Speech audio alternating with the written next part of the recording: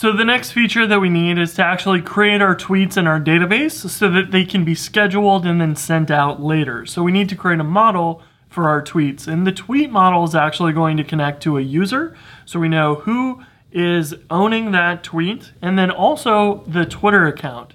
So our tweet is actually going to be connected to two other database tables.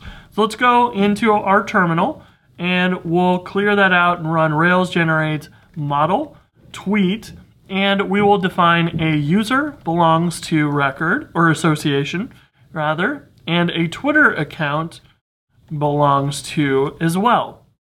And then we're going to need a body of our tweet, which will be text. And this is really only about 280 characters, at least right now for Twitter. They may change that in the future. They moved it from 140 to 280.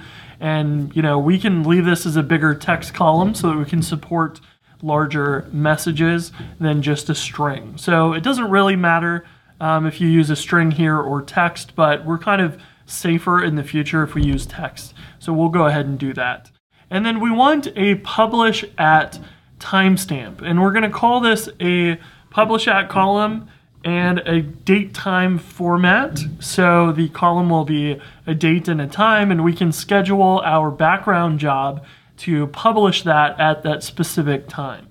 And that's really all we need, except we want some way of keeping track of whether or not this was actually sent. And if we have a tweet ID as a string, we can submit this to Twitter and then record the tweet ID so we can know that this was sent out already. And then we can, in our interface, link you to that tweet as well. So we're going to have the tweet ID recorded there just so that we can connect up and know that it was actually sent. So let's generate that model and run Rails DB migrate to create that. Now we can go into our routes again and add resources tweets, and this is going to, of course, as always, map to a tweets controller.rb class tweets controller, inherit from application controller, and we want the same before action as usual of require user logged in. So anything that happens in here, we want to make sure the user is logged in.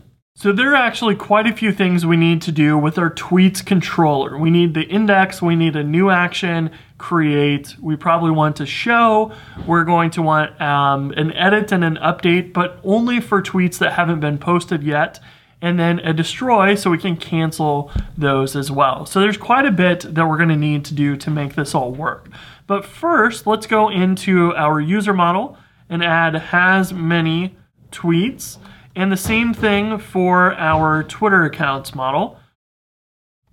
This is going to also has many tweets. So our tweet.rb will belong to both of those. Belongs to always goes on the table that has the user ID or Twitter account ID, and the has many goes on the other side of things where it doesn't have the column's on the other table. So that sets up our associations, which allows us to go into our controller and define our index action, and we can say at tweets equals current.user.tweets. So we'll assign that database query to the variable, and we'll be able to use the results of that in our views. So our app views folder tweets, we'll add index.html.erb, and we'll have tweets here. We can do whatever we want in here, but right now we don't have a whole lot. So let's go into our navbar and let's change the home to tweets and tweets path. And so this is now going to link to our tweets, and we go to the tweets controller and render the index action in views. So now we can add the rest of the steps of this process, which is creating a new tweet, waiting for it to be published, and then edit, update, destroy, and then we can create the background job to actually publish that tweet to Twitter. So let's go and build out all of our views so we can create tweets, edit them, and destroy them, and then publish them to Twitter. So what we'll do here is we'll do a very similar thing to before. We're going to have a div class dflex justify content between line items center.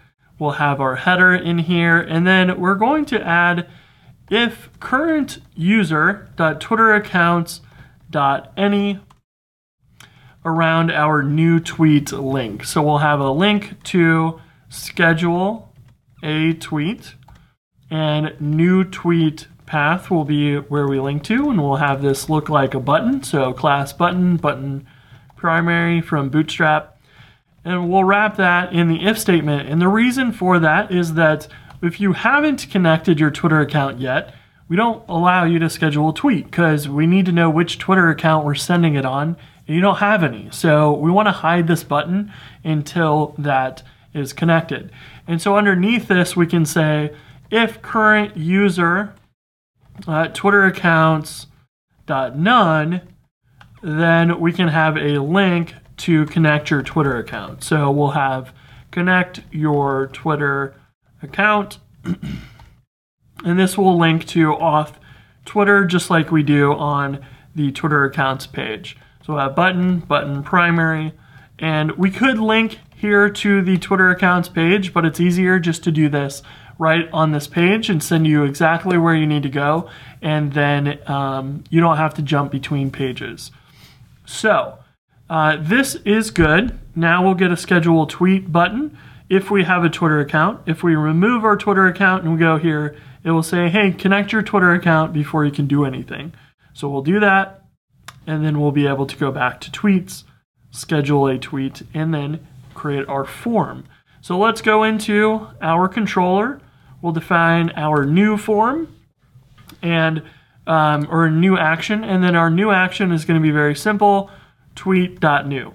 So then we need to create our new.html.erb under app views tweets, new.html.erb. You can add a file there. I've already got one, and we can define schedule a tweet and our form. So we'll have form with at tweet, and this is model at tweet do form, and we can define our fields inside of here, and they're going to be very similar to the fields that we did for our registrations and all of those forms, but we need the tweet fields here. So we're going to have our Twitter account. We're going to have a select drop down for that, and then we're going to have the tweet body and the time you want to publish this at. So the first field is the Twitter account. So we'll add a class MB3, so a margin bottom on there, so we get a little spacing between this and the next one. We'll have a form.label Twitter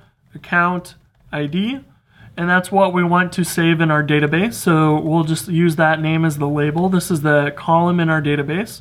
And we can do the same thing and say form.collection select, which will allow us to basically generate a select box in our HTML, but we can use a collection. So Rails is expecting us to give it a relationship from Active Record. So we can say, here's the association of all the Twitter accounts we want you to be able to choose from. And we want to submit the ID from each one of those. Whatever you select, we want to submit the ID. And the one that we display is actually the name or username of the Twitter account. So we want to display this, and we want to actually submit the ID of the Twitter account to the server.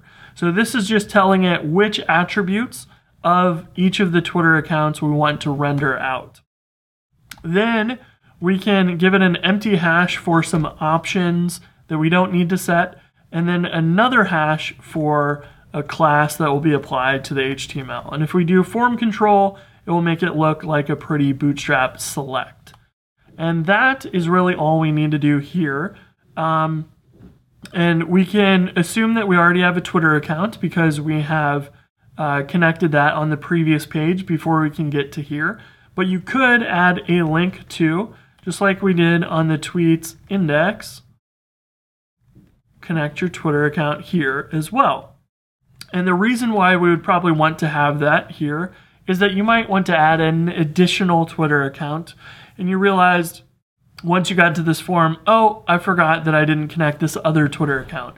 So that is where you might drop this in. And then we can add our other fields. So we'll grab this MB3 div again, and we'll add our form.label for the body that we want to save in our database, form.text field body.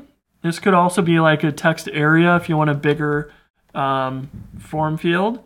So we'll say text area, class form control, and that is all we really need for now. We'll come back to this and we'll add a character counter so that we can keep track of whether or not you're within the 280 characters. And last but not least, we will go and define our timestamp that we want to send this at. So we'll have our form.label publish at field, and we're going to put a div class of form control around this field. So we'll have a date time select for publish at.